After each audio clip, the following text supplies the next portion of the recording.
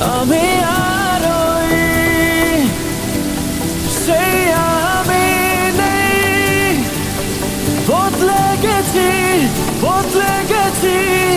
আগের মতো নেই। Welcome to our show Talking Rain with Mark's A. Damian. And let me tell you today, our topic is emotion. And in every episode, we will talk about a topic and identify the most important questions that has to be asked in every field that the topic relates to. Have you ever heard of people from older generations complaining about how today's young adults and adolescents are too reactive, depressed, moody, less driven, and needy? But what does it mean to be able to have good emotional regulation? And how does that impact one's psychological resilience? Emotional regulation was best defined and promoted by a peer-reviewed literature by Gross in 1998, when it was defined as the process by which individuals influence which emotions they have, when they have them, and how they experience and express their feelings. Emotional regulation can be automatic or controlled, conscious or unconscious, and may have effects at one or more points in the emotion-producing process. It involves three components: initiating actions triggered by emotions, inhibiting actions triggered by emotions, and modulating responses triggered by emotions. These are excerpts from the literature. Other literature such as Levinson in 1999 then came to the conclusion that emotions are, as stated in this website article from Positive Psychology, are adaptive responses, rooted from evolutionary biology. Emotional regulation allows us to think about the reaction before performing it, in a form of impulse control. People with reduced ability to regulate their emotions are more prone to not only be highly reactive and moody but also be an easy victim for psychological disorders, more specifically speaking, mood disorders. So in other words, it is the efficiency of our ability to regulate emotions, actions, and decisions, which are tied in the brain, that determines the status of our individual psychological resilience. We have been contacting teachers, counselors, professors, and psychologists that work in high schools and universities with graduate degrees, asking one question, just one question: has there been a decline in psychological resilience in adolescents and young adults? These are the responses.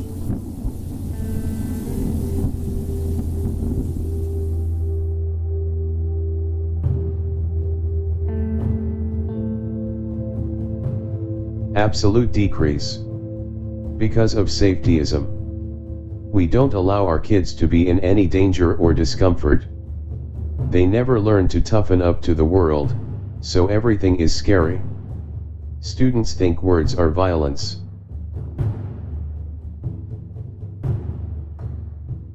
There is no question in my mind that resiliency has decreased amongst adolescents and young adults. We have seen increased rates of suicide, substance abuse and anxiety and depression in young people in the last 20 years, and I've seen that in my work frantically change over the last 13 years. The reason is a toxic mix of social media, video games, and cell phone addiction have emotionally crippled many kids and robbed them of crucial coping skills. I don't think as much resilience as they used to. Boys seem to be failing behind. They seem to freak out more over little things, and I think stress has increased. I also think the pressure is greater. Girls are seeming to be more empowered and more resilient. I don't know for sure. I think it is most likely the same, but young people have to deal with a lot more now. With social media, constant connections, more distractions. It's tough. Cameras everywhere. Resilience is hard to measure, though I know people try. I think people believe young people these days are less resilient. I am skeptical. Haven't seen any solid data. And then we ask some university students from different parts of the world. These are their responses. One student responded, "My initial opinion would be that psych resilience of young adults has increased in these 20 years. We have more things we're worried and stressed about than previous generations." Another student responded, I think our generation is more aware of current events going on in a wider scale than 20 years ago. Things like climate change and oppression are some things that are worry currently. I remember reading somewhere that minimum wage, for example, has stayed around the same level for past several years, but rent is increasing by a lot in the US. Stuff like that are something I feel young adults today have to deal with as the norm, which wasn't as bad 20 years ago. Some students, however, also say that the resilience has decreased. These are some responses. One student responded, "I personally think it decreased, I'd say especially in the last 10 years. It sort of became a norm for young people to share their emotions through social media. I think more people back in the day used to expect people to keep their emotions to themselves, but with growing understanding toward mental health, this is starting to change. While I do think that this is a good trend, it does seem like younger people are starting to lose the ability to deal with problems on their own. And psychologically probably more prone to damage in the long run as they have less experience in dealing with problems without sharing to the public." Another student responded, "I feel like there is generally more awareness toward and recognition of mental health, so that might help. But at the same time, the higher relevance and constant presence of perfect images on social media is very destructive. So I actually think overall, resilience has decreased." And some students responded saying that a generalization is not possible. Here is how one student responded. "I'd say nowadays we see a higher variance of resilience because of how difficult a time it is. There are probably more people going through and facing tough times, but also more people who can't cope with things. Not sure if that's more of a cultural change amongst people or just due to different situations." Another student responded, "Factors that the answer depends on are geographical location, culture, parenting and family, friends, experiences in the first 7 years of life.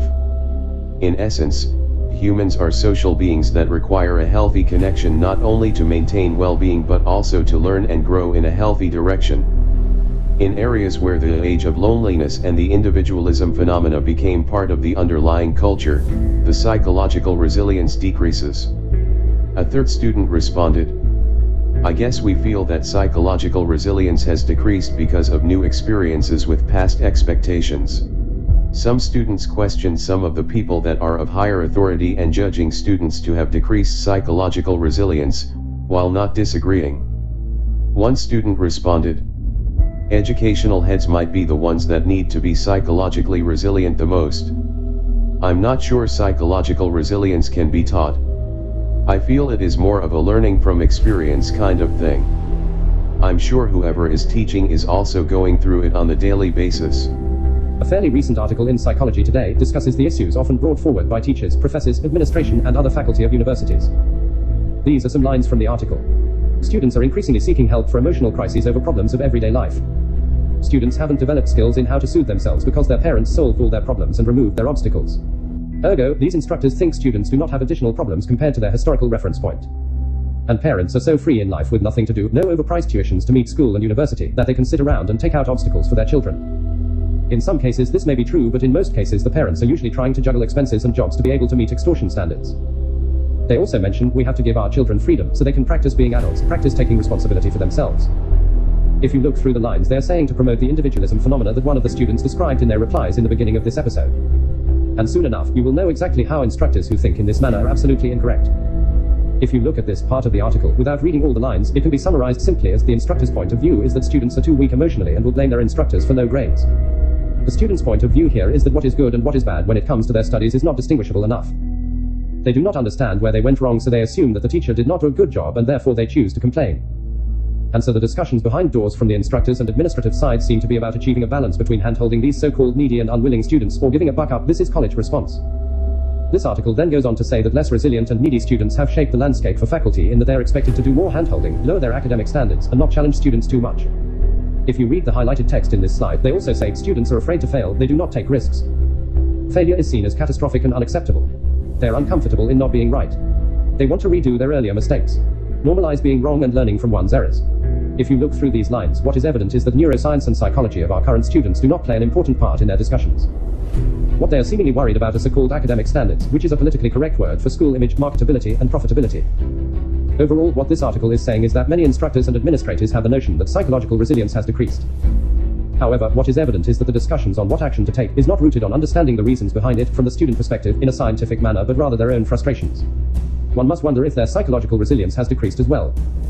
Our focus today is on the scientific response to the experts and students' observations that led them to conclude that psychological resilience has declined in adolescents and young adults.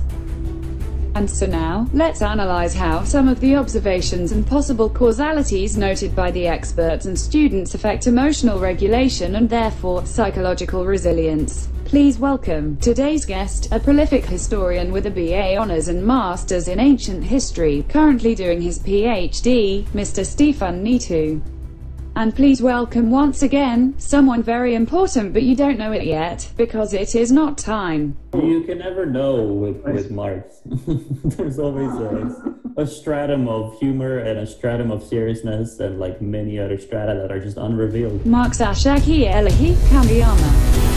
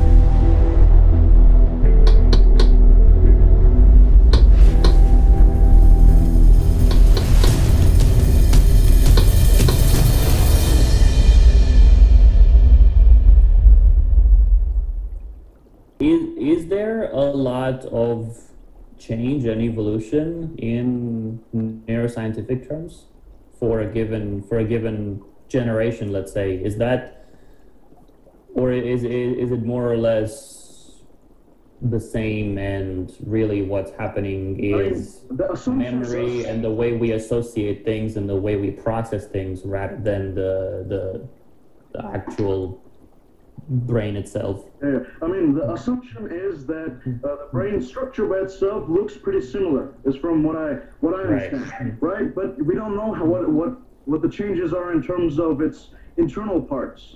You know, like the neural pathways is a very complex thing. We don't know about the brain as much as we think we do. It's a very unknown organ. You know, it's not a very well explored organ. I mean, although there are many studies on it, we're still very lacking on the topic. And the bringing forward what you said about you know, evolutionary changes in the brain, we were not, our brains were never used to so much dopamine at one time. You know, we're binge watching, you know, shows after shows. You know, we have stuff like Netflix that say, please binge watch, when binge watching disorder is a addiction disorder in DSM-5, which is a manual. It's like the holy text for all of psychological disorders, and they say it's a addiction behavior. It's an addiction behavior, but there are these companies that are promoting it as if, you know, it's a good thing. Right. Wow. You know, so my question is that could it be that all this together is numbing our brains so much that there's little divisions we can make in our emotions? It seems like there's more of a black and white in our emotions than it was before. Now, if you look through the DSM-5, even if you're not a science major or a science professor or anything related to science, just look through the DSM-5. You can search on online, you can find a PDF version quite easily. You'll see that even after reaching the last page, there was not a mention of binge watching disorder. But the reason I said it was part of the DSM-5 is because it has a lot of elements that are similarities with something that is included into the DSM-5, and that is binge eating disorder, which is also a binge disorder. And also, it matches some of the descriptions given to behavioral addictions, some general behavioral addictions that are non-substance abuse. And so, the reason it has not been included into the current version of DSM manual is because there's not enough research. There was not enough research to conclude the detriments of the binge watching. And so we understand that it's important and it's integral for improvement of psychiatric treatments and psychiatric diagnosis, because the DSM is the manual that helps the psychiatrists and psychologists find diagnoses for patients' psychological symptoms. So it is important that we keep on improving and keep on finding research and repeatedly finding the results to be able to convince the DSM-5 keepers, the people in charge of making the DSM-5, to include certain things in the DSM-5 that will improve the treatment of something that is a ongoing progress, that is the field of psychology and psychiatry. Anyway, that even though that binge watching disorder has not been included into the DSM-5, it does have the blatant detriments that are inclusive in many research-based studies. And these are scientific studies, I tell you, and these are peer-reviewed. So these are articles that portray someone's study, and it has been approved and peer-reviewed by other big senior scientists with a lot of credibility. And it is included in scientific journals. And so that is the kind of information that we would like to use as support for the arguments that we make in the Talking Ring. Why is it that we binge watch? We found out the reason why people binge watch. First of all, it is the creation and the wanting, the yearning for the formation of one-sided unconscious bonds between the viewers and the characters. It recreates a feeling of happiness. And now this is something that was alarming. I thought it was quite evident. People will agree. But the interesting thing about today is that if you see, the people are using binge watching in these online platforms and these shows to create a sense of togetherness with these virtual characters in this virtual world.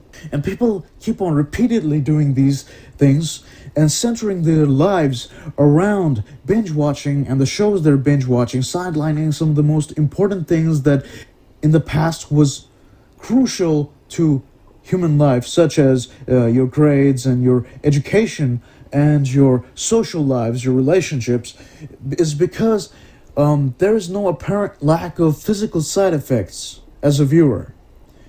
Unlike certain things like binge eating disorder, where there may be some physical side effects and you may develop certain food-related other psychological disorders, the thing with binge watching is that although you're killing time and in a way affecting yourself emotionally, and when I mean in a way, there is enough support, as you can see in the research here, done in 2003, and later in 2015, and in 2014, and in many other research that I've not included yet. They have found that these kind of media habits have caused, although to alleviate some depressed moods for a short amount of time, it does increase depression, the levels of depression and suicide ideation. They found that in 2005, they found that the levels of depression and suicide ideation were highest among the internet addicted group. And internet addiction, it is used in the context of binge watching. And as you can see in this research right here, that Sung in 2015 found that depression and loneliness were related to binge watching, as we talked about here. And so the thing with binge watching is that, as I summarized here very well, is that on the journey to escape loneliness and low self-esteem, these binge watchers and compulsive internet users lose self-regulation of their own emotions and become more passive, hence the depression and possible suicide ideation. And they become more passive and they chase illusions of the unconscious bonds and achievement. Let's talk about the neuroscience behind binge watching. And I'll put this as simply as I can. When we watch an episode of a show we like, we feel happy. Why is it that we feel happy? We feel happy because there is a neurotransmitter in the brain known as dopamine that is released. We watch another episode, a certain amount of dose of dopamine is released. We watch another episode, another certain amount of dose of dopamine is released in the brain. Eventually, the dopaminergic receptors, the thing that the dopamine connects to for you to be happy, is occupied, relatively occupied. And so you have a plateau where, although you're clicking on the next episode out of habit, it's not making you happier. There is not that sense of heightening happiness. And eventually you start feeling down and you eventually stop watching. That happens because your body is now going from releasing dopamine to making dopamine so that it can release dopamine later on. So when we are going through the stage, we're in a temporary depletion of dopamine of sorts. And at that time, according to this peer-reviewed article that you can see right here, there's an upregulation of the renin-angiotensin system. The renin-angiotensin system is a system that is responsible for water retention, water excretion, and stress, the control of stress. And this is hyperactivated to compensate for the dopamine depletion. And so, at this time, when there's this hyperactive RAS system, this RAS, there is a exacerbation of oxidative stress. And that means there's a heightening of oxidative stress. And at that time, there are some dopaminergic neuron losses. Now you may be wondering, what does the heightening of oxidative stress mean? Well, oxidative stress can cause many things. First of all, as I said, it can cause dopaminergic neuron loss. It can cause a transient decrease in immunity. It can also cause the increased production of oxygen radicals, which can increase your chances of having cancer. You may be also wondering, what is this dopamine? What is it doing? Now, dopamine is involved in the reward pathway, which is why we feel happy. But it is also part of that same pathway that has other functions such as control of movement and error signaling for reward prediction, motivation, and cognition, which is involved in the emotional regulation as well as the regulation of whether to do or not to do. And that is why increase in these dopamine depletion phases by binge watching and increasing dopaminergic neuron loss would cause decline in emotional regulation and therefore psychological resilience in adolescents and young adults. In the beginning of this episode, when we showed you the responses of highly educated teachers, professors, counselors, psychologists, and students, the people who said that there had been a decrease in psychological resilience in adolescents and young adults, they said that one of the reasons could be social media. So what is it about social media that could have caused a decrease in psychological resilience? The key concept that plays the role is the element of social comparison. Now, social comparison is something that is quite evident if you go on any social media site like Facebook, Instagram, Twitter, even TikTok, and YouTube. As you can see in this slide, I have posted excerpts from this one article that references many other articles that are from the journals that we have in this slide right here, such as the Personality and Individual Differences, Cyber Psychology, Behavior and Social Networking, and Human Communication Research, as well as Sage journals. So in this we see that there is an excerpt here, right here, that says, for instance, DeVry and Kone, sorry if I'm pronouncing the names wrong, but in 2015, they conducted a survey study among young adults in the Netherlands and demonstrated that high-intensity Facebook use was associated with more social comparison. A similar relationship was also found in a study of Instagram, demonstrating that social media can predict individual differences in social comparison, orientation, and behavior. Now, another survey, I'll read it right out of the text. Another survey also showed that when people perceive their social media friends as having better lives, their reported self-esteem level was lower.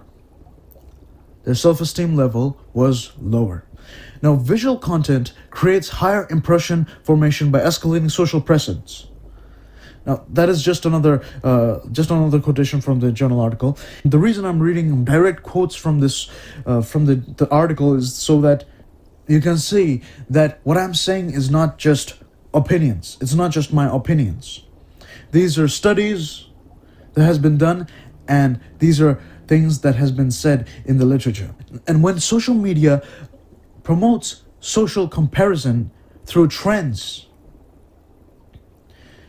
and that's in visual content like in Instagram or in YouTube, then you have a higher impression of escalating social presence, which means that you're seeing someone that visually looks in a better social status than you. So it creates a divide in social status in your mind. That means you want to replicate or you want to follow what's in the trend so that you look like you are of a high status community. Now, as you can see here in this article in 2001, as you can see in this quote in this article, over time, the excessive self-consciousness as a result of social comparison could lead to one's perception of lack of social skills and even fear of social interaction. So what does that mean?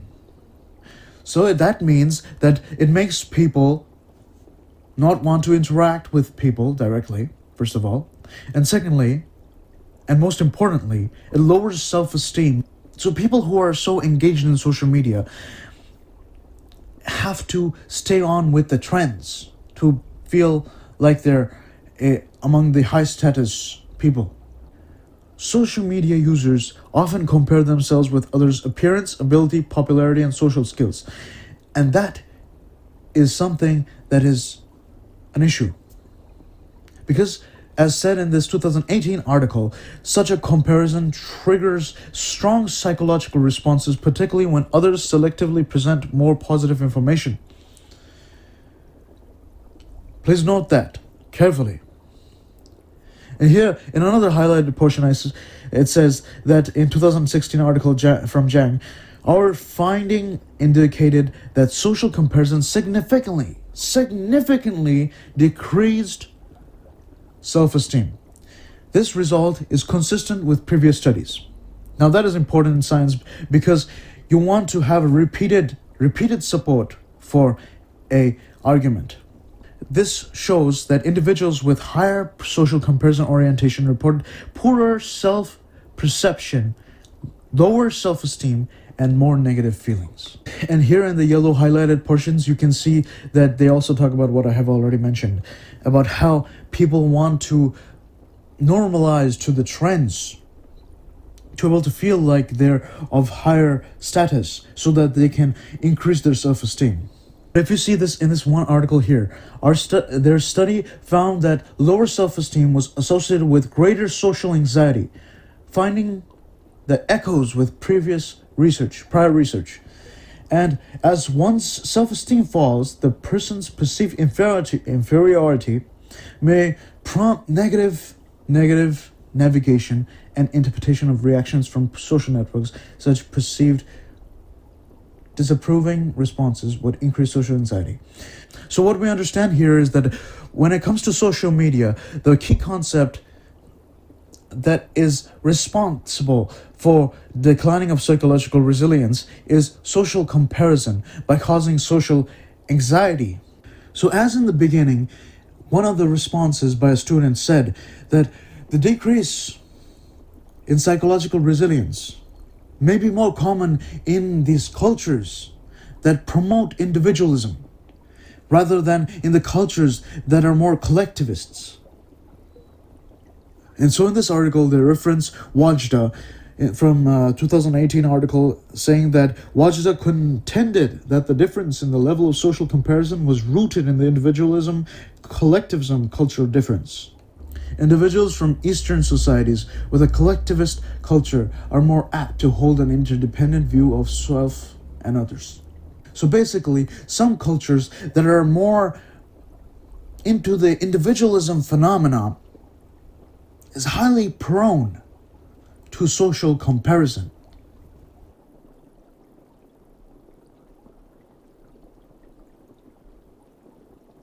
That being said, could it be that the westernization of most global cultures have brought this onto them as well? But how does heightened social anxiety and lower self-esteem due to overwhelming social comparison through social media contribute toward a decline in the efficiency of emotional regulation and therefore psychological resilience? Keep watching and we will tell you soon. And have you noticed how nowadays baby fashion is literally adult? It's adult fashion that's just made into like small. Yeah, I've noticed. That was not the case before. That was so not the case. They sell baby belts. It's like a nice little belt to go with his little trousers and shirt and collar, and it's like, really? I mean, sure, the baby's gonna be cute, but what's the subliminal message there? It's like, hey, you're ready for adulthood. You're 3 years old with breaking records. Right. So why is it that children's fashion resemble that of the adults? It's quite simple, really. If you look into this article right here, written by Luna Journal, a famous fashion-based journal, H&M, one of the most famous mass clothing brand, has said that the millennial parents have a different demand. They make completely different demands on the baby and the children's clothing market today than the generations before them. Millennials are more trend conscious. So this makes it crystal clear that the increasing concept of social comparison that I have described a few moments before comes into play. And here we see that parents are making their children wear clothing that resemble adult clothing fashion because they want their children to look in social status higher than other children who are dressing up more children-like. It is all accredited to the definition that we have used for children for years, for many decades.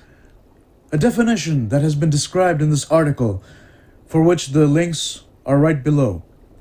And here the article says, the definition of children as a developmental stage and psychological state masks the fact that it is still a social status. So what it's saying is that children are thought of to be of a lower social status, and because childhood is defined as a stage or state of incapacity, children are thought to be incapable of exercising adult rights. And therefore, people who dress up like adults are emulating that aura of adulthood, and therefore they're seeming to be in a higher social status with higher capabilities than the average children or the children that wear children's clothing. We must also keep in mind that there are now a lot of Instagram models and Instagram famous children who are dressing up with the adult fashion, meaning the fashion that are resembling that of adults. And therefore, we are looking, we have the whole generation that are using social media at such a young age.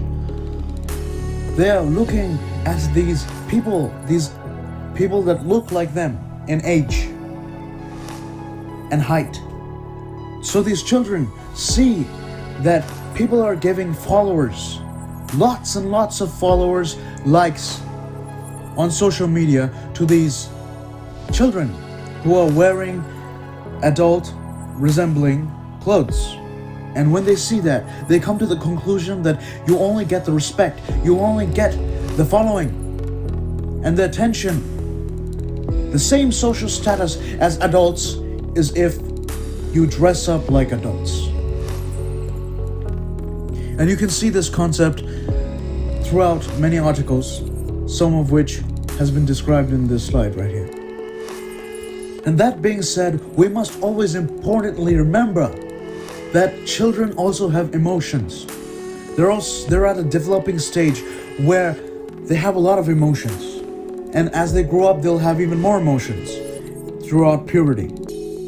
And so, we must understand that this kind of social media influence and this kind of social comparison with fashion can send a subliminal emotional pressure to emulate behavior and responsibilities of adults. Now, some people may think this is a good thing. They're training their children to be adults and take responsibilities from an early age. But that's not reasonable. Let's think about it. The brain has not even developed yet. The brain is still developing. And you're already giving them responsibilities and subliminal messages to become adults before even they had the time to make their own mistakes and live out the wrongs and the rights. You must understand they're in a developing stage. They're developing their emotional regulation and their psychological resilience. So we must not intervene. We must learn to put the future beyond commercialism.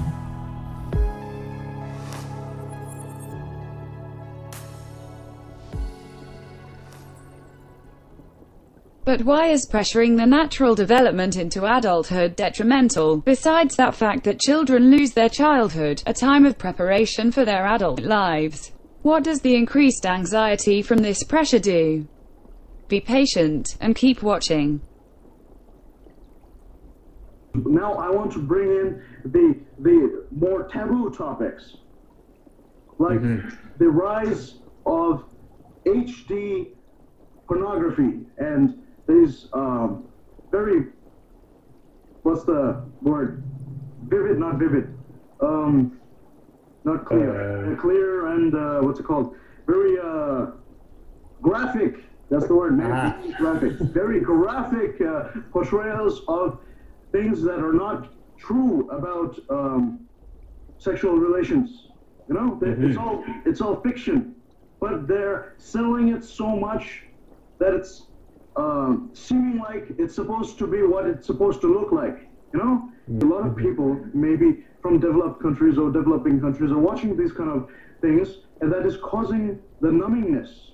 Because imagine the excess dopamine getting from something that you're supposed to work hard for getting. You know? Right.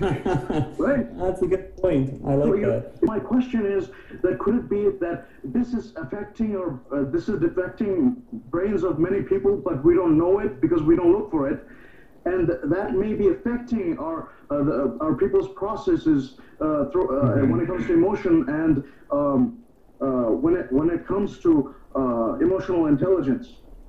What is your comment on that? No one takes any action about it. So there's this disconnect that I don't even know. Have they done studies on this? Is there any researcher who actually was willing to risk their reputation and dignity, in a sense, because it's not seen as as a accepted thing to do research. I found a statistic at some point that said that the industry and the amount of clicks and visitors per month or per year, I don't know what it is bigger than Netflix. And this is the article that Mr. Nito was talking about, where the estimate revenue for the pornographic industry is a lot greater than big entertainment sources like Hollywood, NBA, Netflix, and so on. Now, why is it that we're talking about the revenue created by the pornographic industry? Just in case you're wondering, it is not because Stefan Nito wants to create his own company. That is not the reason. The real reason behind it is that we seem to neglect the overwhelmingly blatant influences and detriments that the viewership, the wide viewership, the billions and billions of viewership that pornography is receiving has on our adolescents and young adults' minds. And I brought this over so that I can explain to you through peer-reviewed articles that are in the minimum. The reason it's in the minimum, it's sort of a taboo thing, like Mr. Nito has explained. People might not want to go research about this because it may put their name on the line. Maybe. But doing research on this type of material is very important because we can't just ignore that it's not there. It has been there for a very long time and has become videographic, and it became HD, it became available and free. And here comes the issue, is that when you have something so available, then you want to know what are its detriments. But perhaps because of the industry making so much money, people just don't want to research on this. But from the limited amounts of research that has been done, we can conclude certain things. When there was an fMRI done with participants being shown short videos with explicit material, sexually explicit material, they were monitored through the fMRI, the functional MRI, to scan the brain of what regions light up. And light up means which regions has neural activity. Neural activity means what is happening that is causing the response that participants have in this study. So they have found that the regions that are activated in the fMRI in the brain are those that are also activated in substance abusers. Now here, we have another excerpt explaining that the current and extant findings suggest that a common network exists for sexual cue reactivity and drug cue reactivity in groups of CSB, compulsive sexual behavior, and drug addictions, respectively.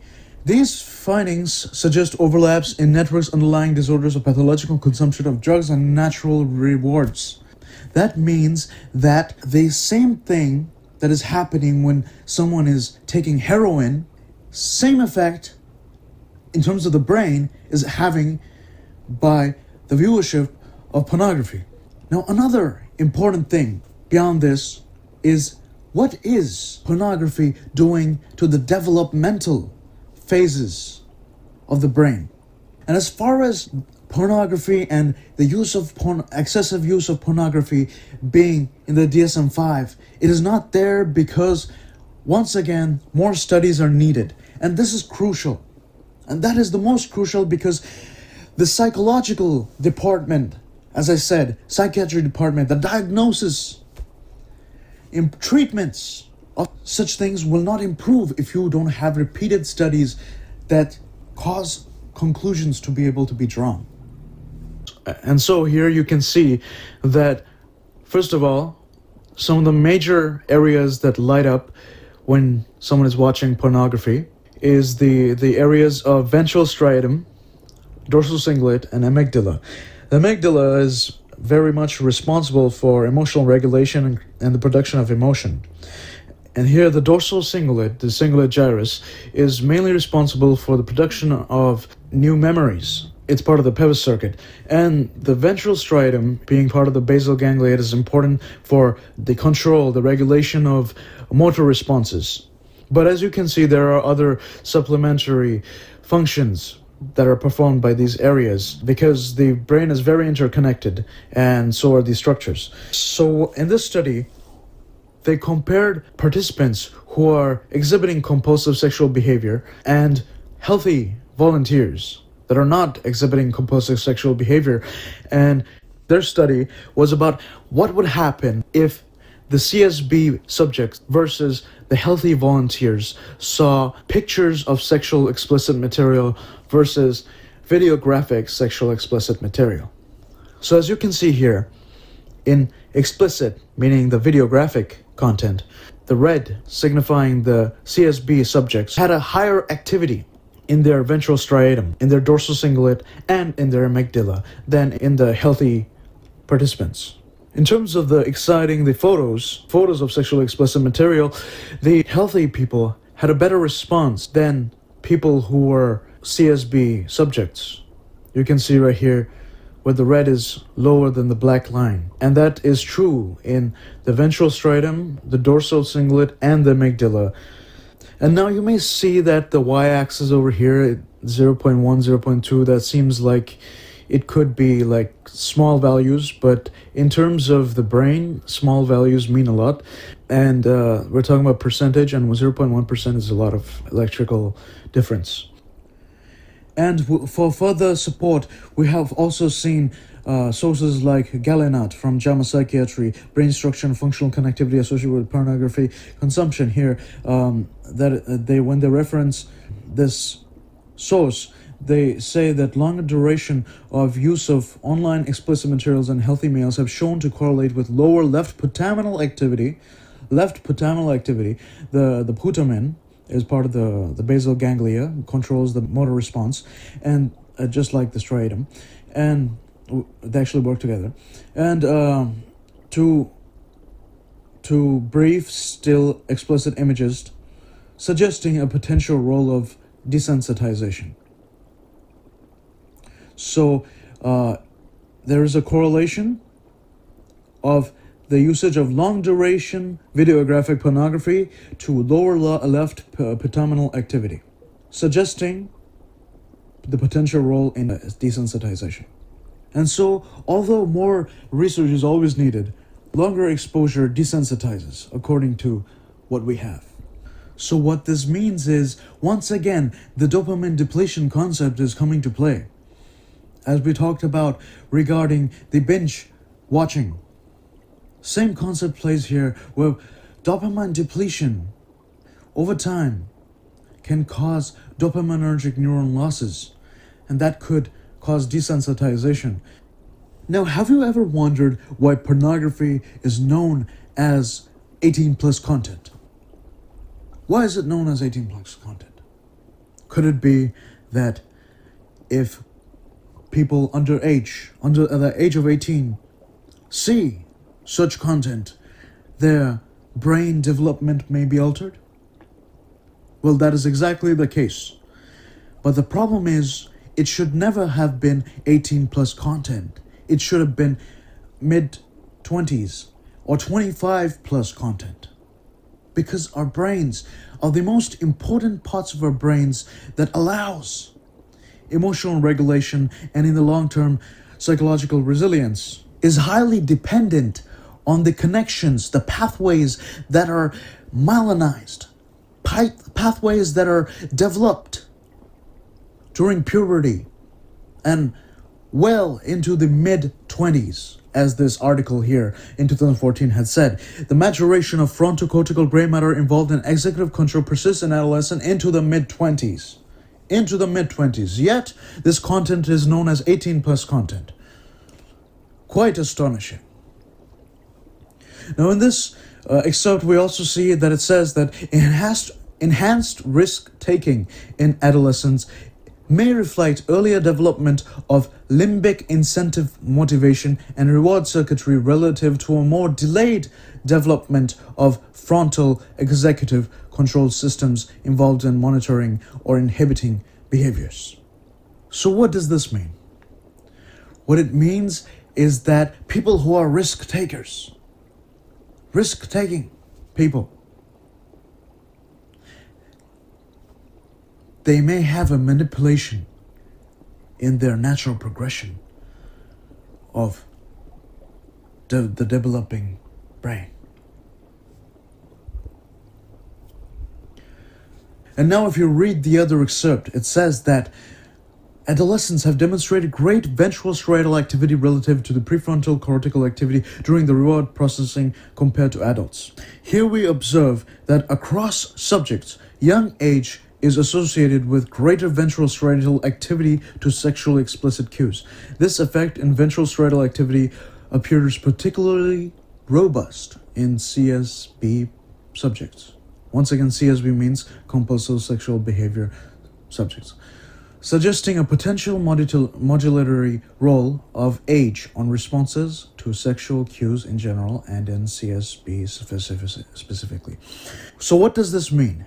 What it means is, again, that early exposure of pornography during this developmental neural stages can cause certain anomalies in their brains that can change the normal response of human psychology.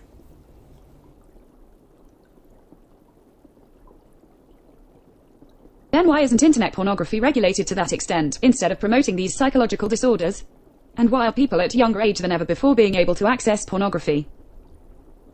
The business model, that's the thing, is the business model, it can say, oh, I mean, there's no reason to regulate the website or to take the website down because it works like any content sharing website. That's just what people want to share on it. And you can be a private person who just wants to upload a video about your own cat, and you can share that. So in the same way, legally, there's absolutely nothing stopping people from saying this is just the website for sharing some things that people want to share. And if some of the people on that website are actual producers and like filmmakers and stuff, they can share the HD stuff. So that then means there's absolutely no legal basis to do anything about it. And like, for example, if you want to enforce who gets to see that stuff, you know, if you want to protect minors, let's say, well, the only way you can do that is by the government essentially requiring some sort of like really invasive surveillance system where they have to track your movements online. They have to know who you are. They have to know your age and so forth. And you have to like buy a pass. Let's say, for example, if you're an adult and you want to deal with that stuff, you buy a pass from the government or from the agency that controls that. But in a sense, that opens up millions of other problems that people are not going to be happy about. So then there's no way to regulate it and also make people happy. So it's completely free. It's so easy to access, and there's not really much of a solution because people don't even want to start thinking about a solution. If someone were to look into it, they would probably find a correlation between the amount of stuff that people watch and the increase in divorce, the increase in people reporting being unhappy, you know, with their sex life, people being subjected to do things that they wouldn't want to do, people cheating on each other. I don't really know. It's something that needs urgent attention. Nobody cares about it. Or rather, everybody cares about it, but they care about it only so that they can be seen as understanding it, but not actively doing much. Like also there and the millions of people watching these things, you know, so let's say they're students, right? Yeah.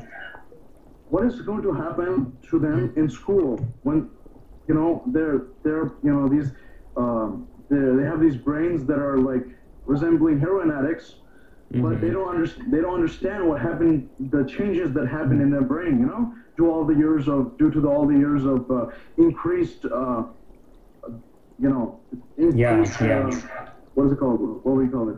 You know, consumption Yeah. Just diving into deeper depths of this media, of this world. So some of the key possible causes that we discussed so far is that being overly surrounded by social comparison, commercialization and social pressures of consumers to binge videos at young age and beyond, early exposure to video graphics, explicit material and their effects, and over-reliance on outside help that was talked about and responded by some of the students in the beginning of the episode. This and many more sum up to an enhanced perception of anxiety.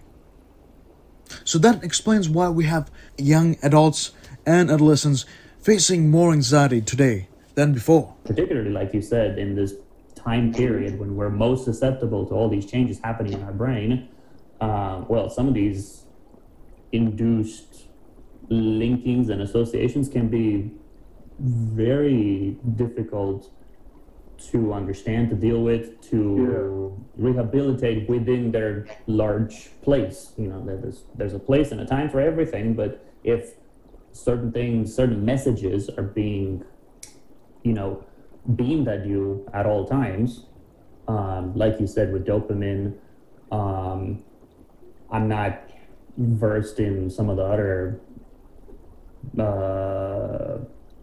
how should I say, neuroscientific triggers and reactions and what they're called in a sense, but I can tell you for a fact, that stress, for example, stress is now inbuilt in everything that we do.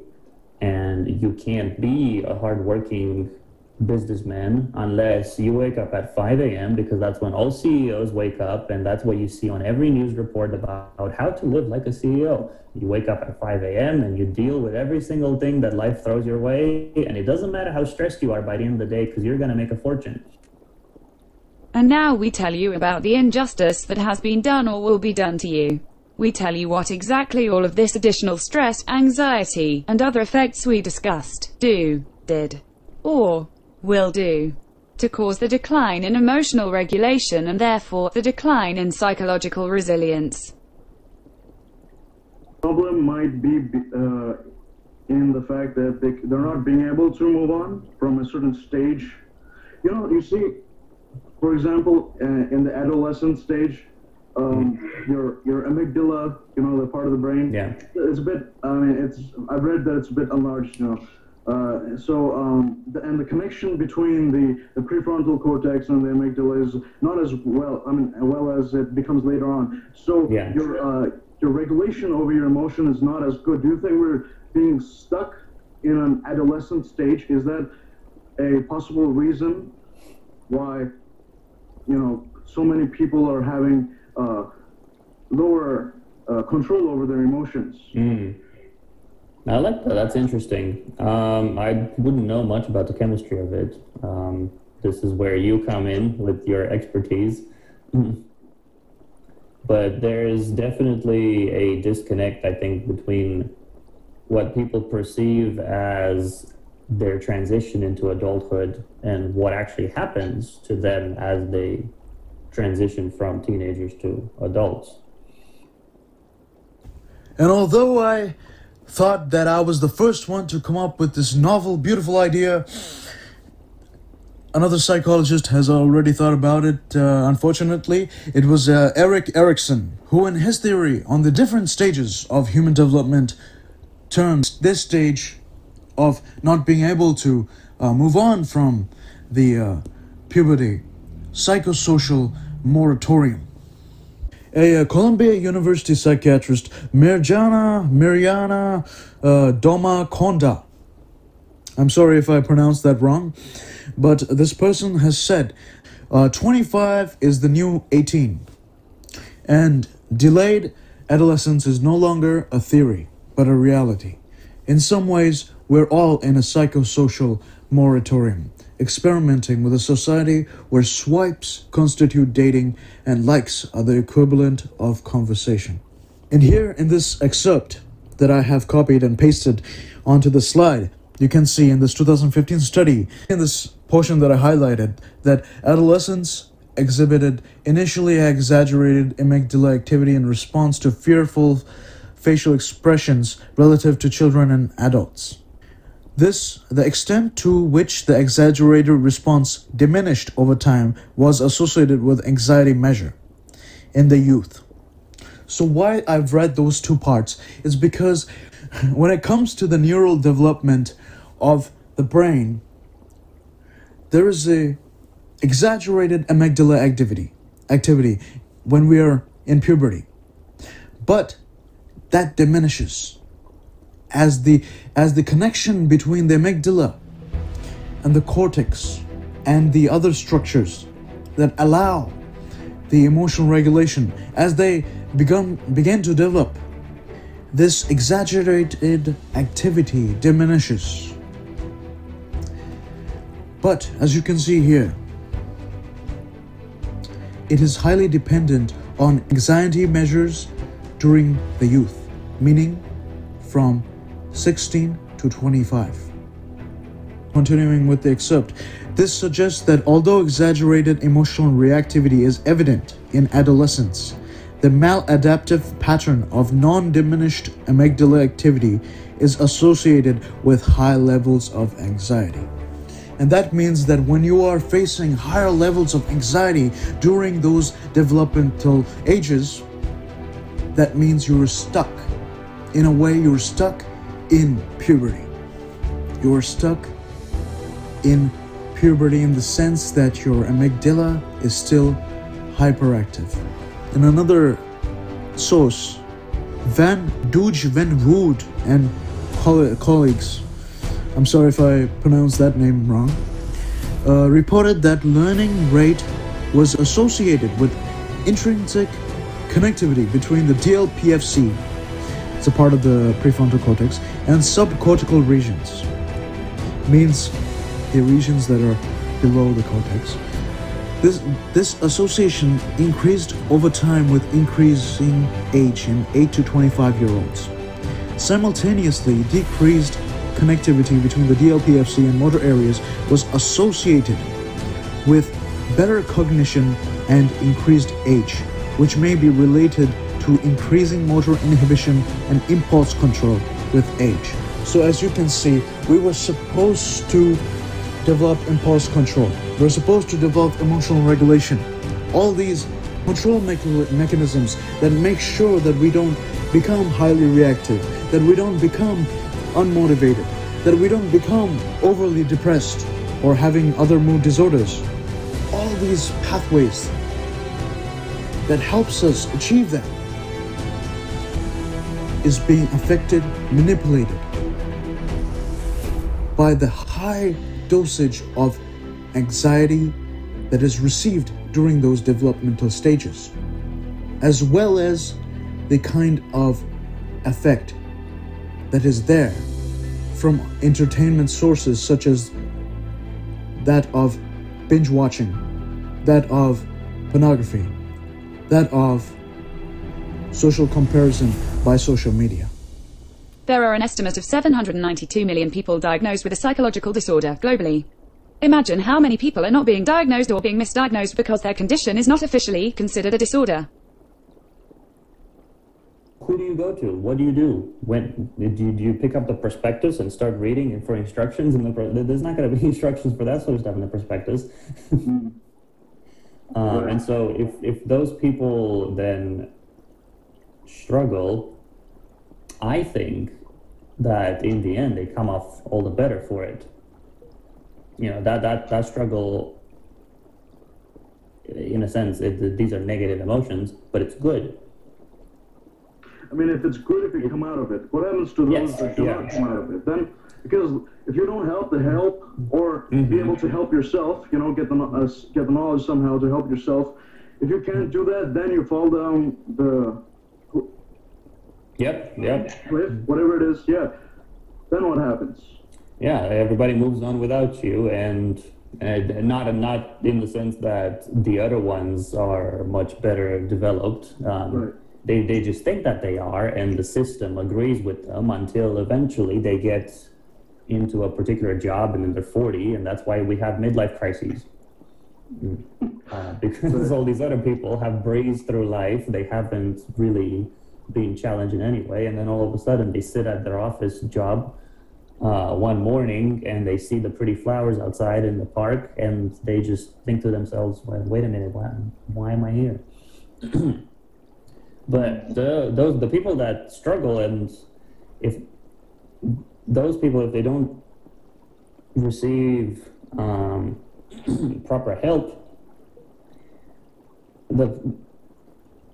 the outcome then, I think, depends precisely on what you have brought up for yourself up until that point. If you don't have outside help, right? And many people nowadays go to counseling, therapy, that sort of stuff, but similarly, many people hate it.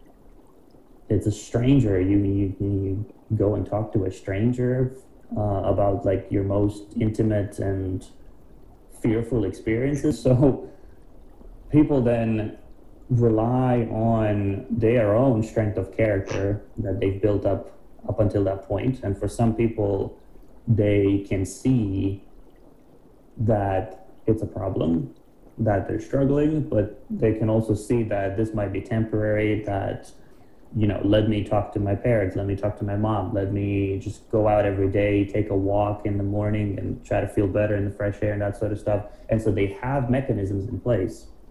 They have a mentality that says, this is tough, but it's important. I'm welcoming it. It's needed. And that can come from a variety of factors. It can come from like their upbringing and how they react to things that have happened to them in the past. It can come from having good role models. But then there's people that would be very close to having these reactions and to dealing with the problem in a good way, but they haven't experienced anything like this before. And so when you're put in a situation where you haven't dealt with at all in your life, the first reaction that you're going to have is panic.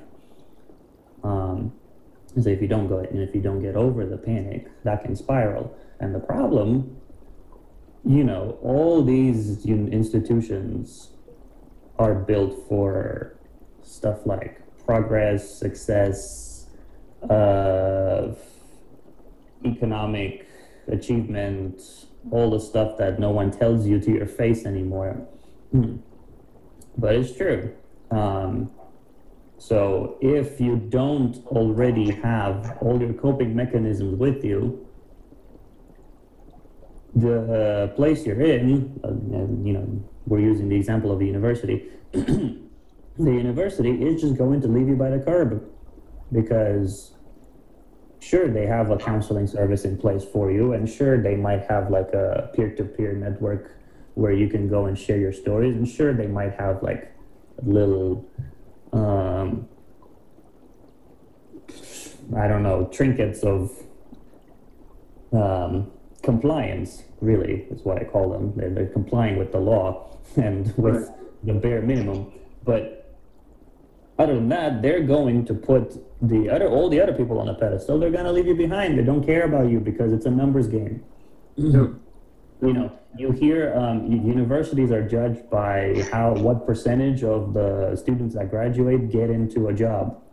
Any job, doesn't matter if like that person is happy in their job, or if they're performing well, or if their job is commensurate with the level that they graduated at. You know, it could be like, I don't know, what's an example of a useless job?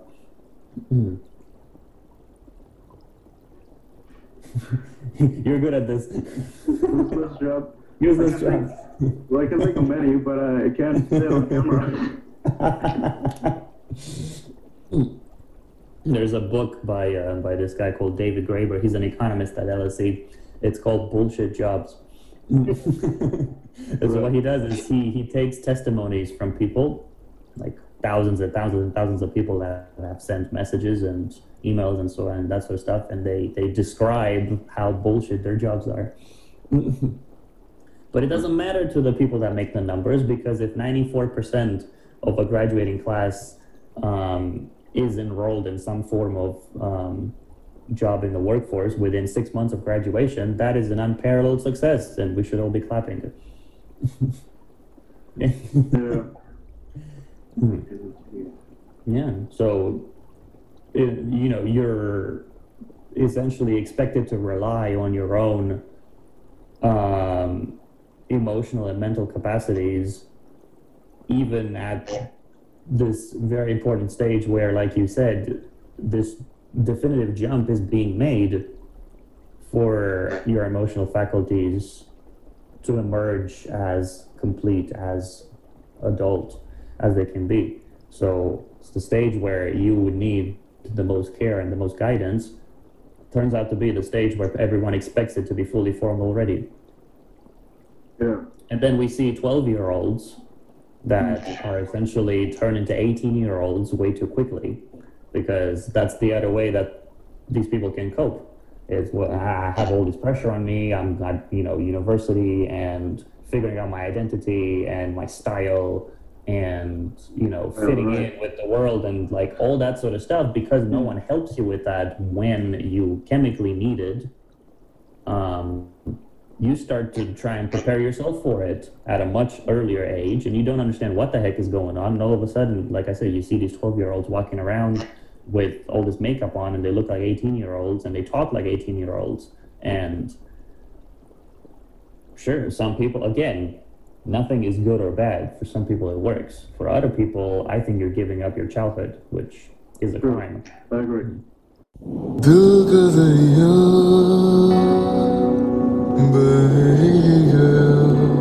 One thing, I don't know why. It doesn't even matter how hard you try.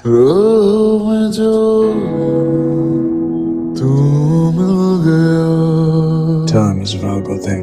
Watch it count down as the pendulum swings.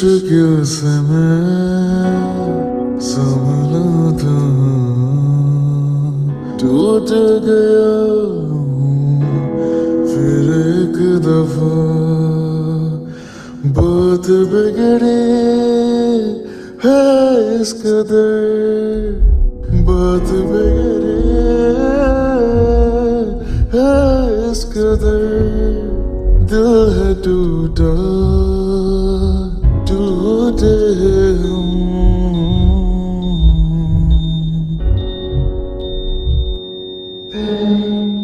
but I won't let it turn into hate.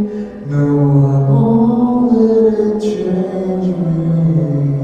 तेरे करीब रहूं, खुद से मैं दूर चलूं, ये बेवजह तो नहीं है तू जो मिला तेरे लिए मैं जहाँ से टकराऊंगा सब कुछ खो के तुझको ही पाऊंगा दिल बन के मैं दिल धड़काऊंगा मैं तेरा बन जाऊंगा मैं तेरा बन जाऊंगा So तेरी मैं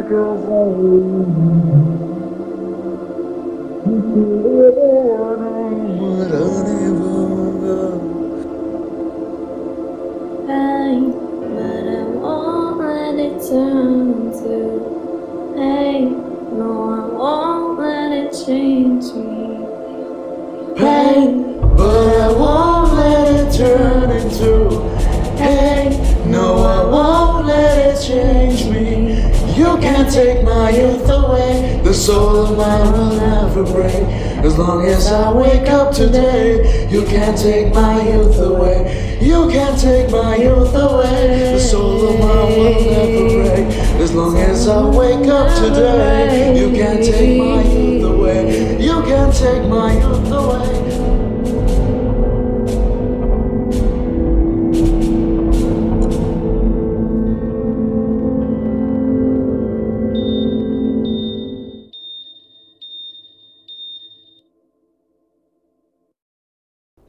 Some of the most important questions that we're faced with and we must research about is how much percent of the world's young adults still has decreased connection between the PFC and the amygdala that is supposed to increase with age in their natural development. How much percent has a hyperactive amygdala even in their later stages? How can medical experts help them? And so for this, we don't want just surveys. We need empirical evidence, because science works on empirical evidence and we need some measurable results. And for that, a mass global longitudinal study might be required, but that is required and that is needed in urgency. Does pornography affect detrimentally only to people with certain type of neural activity or connections, or all people? We need a progressive, a mass global longitudinal study on this. Very important. Because as this content is free, even if it's highly regulated, you won't be able to stop. These younger people that are 13, 12, 10, 11, 14, 15, these people accessing such material during their neural developmental stages. How does early exposure to pornography affect the neural connection between the PFC and amygdala after the age of mid-20s? So after the age of 25, what happens to that connection? Is that connection fully established after the age of 25? Or does it stay less established than it would be normally? Does the amygdala hyperactivity decrease to the extent it would if there was a normal progression of neural development? These are all very important questions. And why is binge eating disorder on DSM-5 but not binge watching disorder, when the principle behind it is the same? Now, I already answered why. It's because of insufficient research, and that's why we need more research. And so by putting this question here, I just want to use it as a reminder that we want more research done on binge watching disorder. Has emotional dysregulation caused by delay in neurological development that should be completed in adolescence and in early adult stages, corresponding to psychological resilience, decreased in people with genetic predisposition for anxiety disorders only, or with people without genetic predispositions equally? And this is very important because one of the most argued topics is it the chicken or the egg that comes first? Meaning, is it the brain that's already predisposed to such behaviors, such as the compulsive sexual behavior, or is it the sexual content that, or the possible causes that we discussed in this episode that may be causing the changes in the brain? Now, when it comes to the research that we discussed, for that to be solidified, we need more research. And here we cannot stress how much research is important. Peer-reviewed research is so important for the future progression of humanity as thinking beings. It is very important. And so even though it's not profitable, we must find a way to do these studies without money. And when scientists and psychologists and psychiatrists, neurologists are doing such research, volunteer, because you're not losing respect. Even if you are a compulsive sexual behavior, it will not disrespect you, because it is not a crime, it is a condition of the brain. So I say this, that if you see a study happening, go there, volunteer, help them, help those researchers get information, because it will only help us as an entirety in the end. Because if you guys don't go, then they'll have to offer you money, and that money needs budget, and that budget needs funding, and that funding is not always readily available.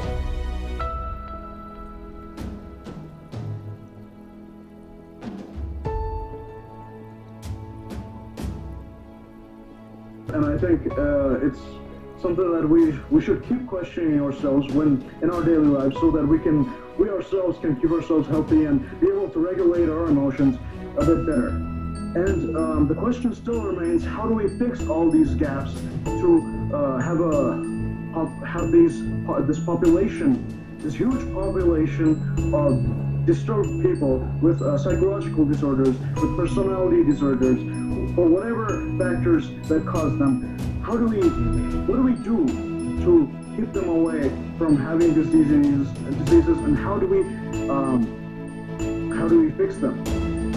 And there are solutions out there that are very questionable as well, and we will question them on another episode with another person or with the same person. I haven't decided yet, honestly speaking. Okay, anyway, thanks for the episode, brother. And let me tell you all, always show love.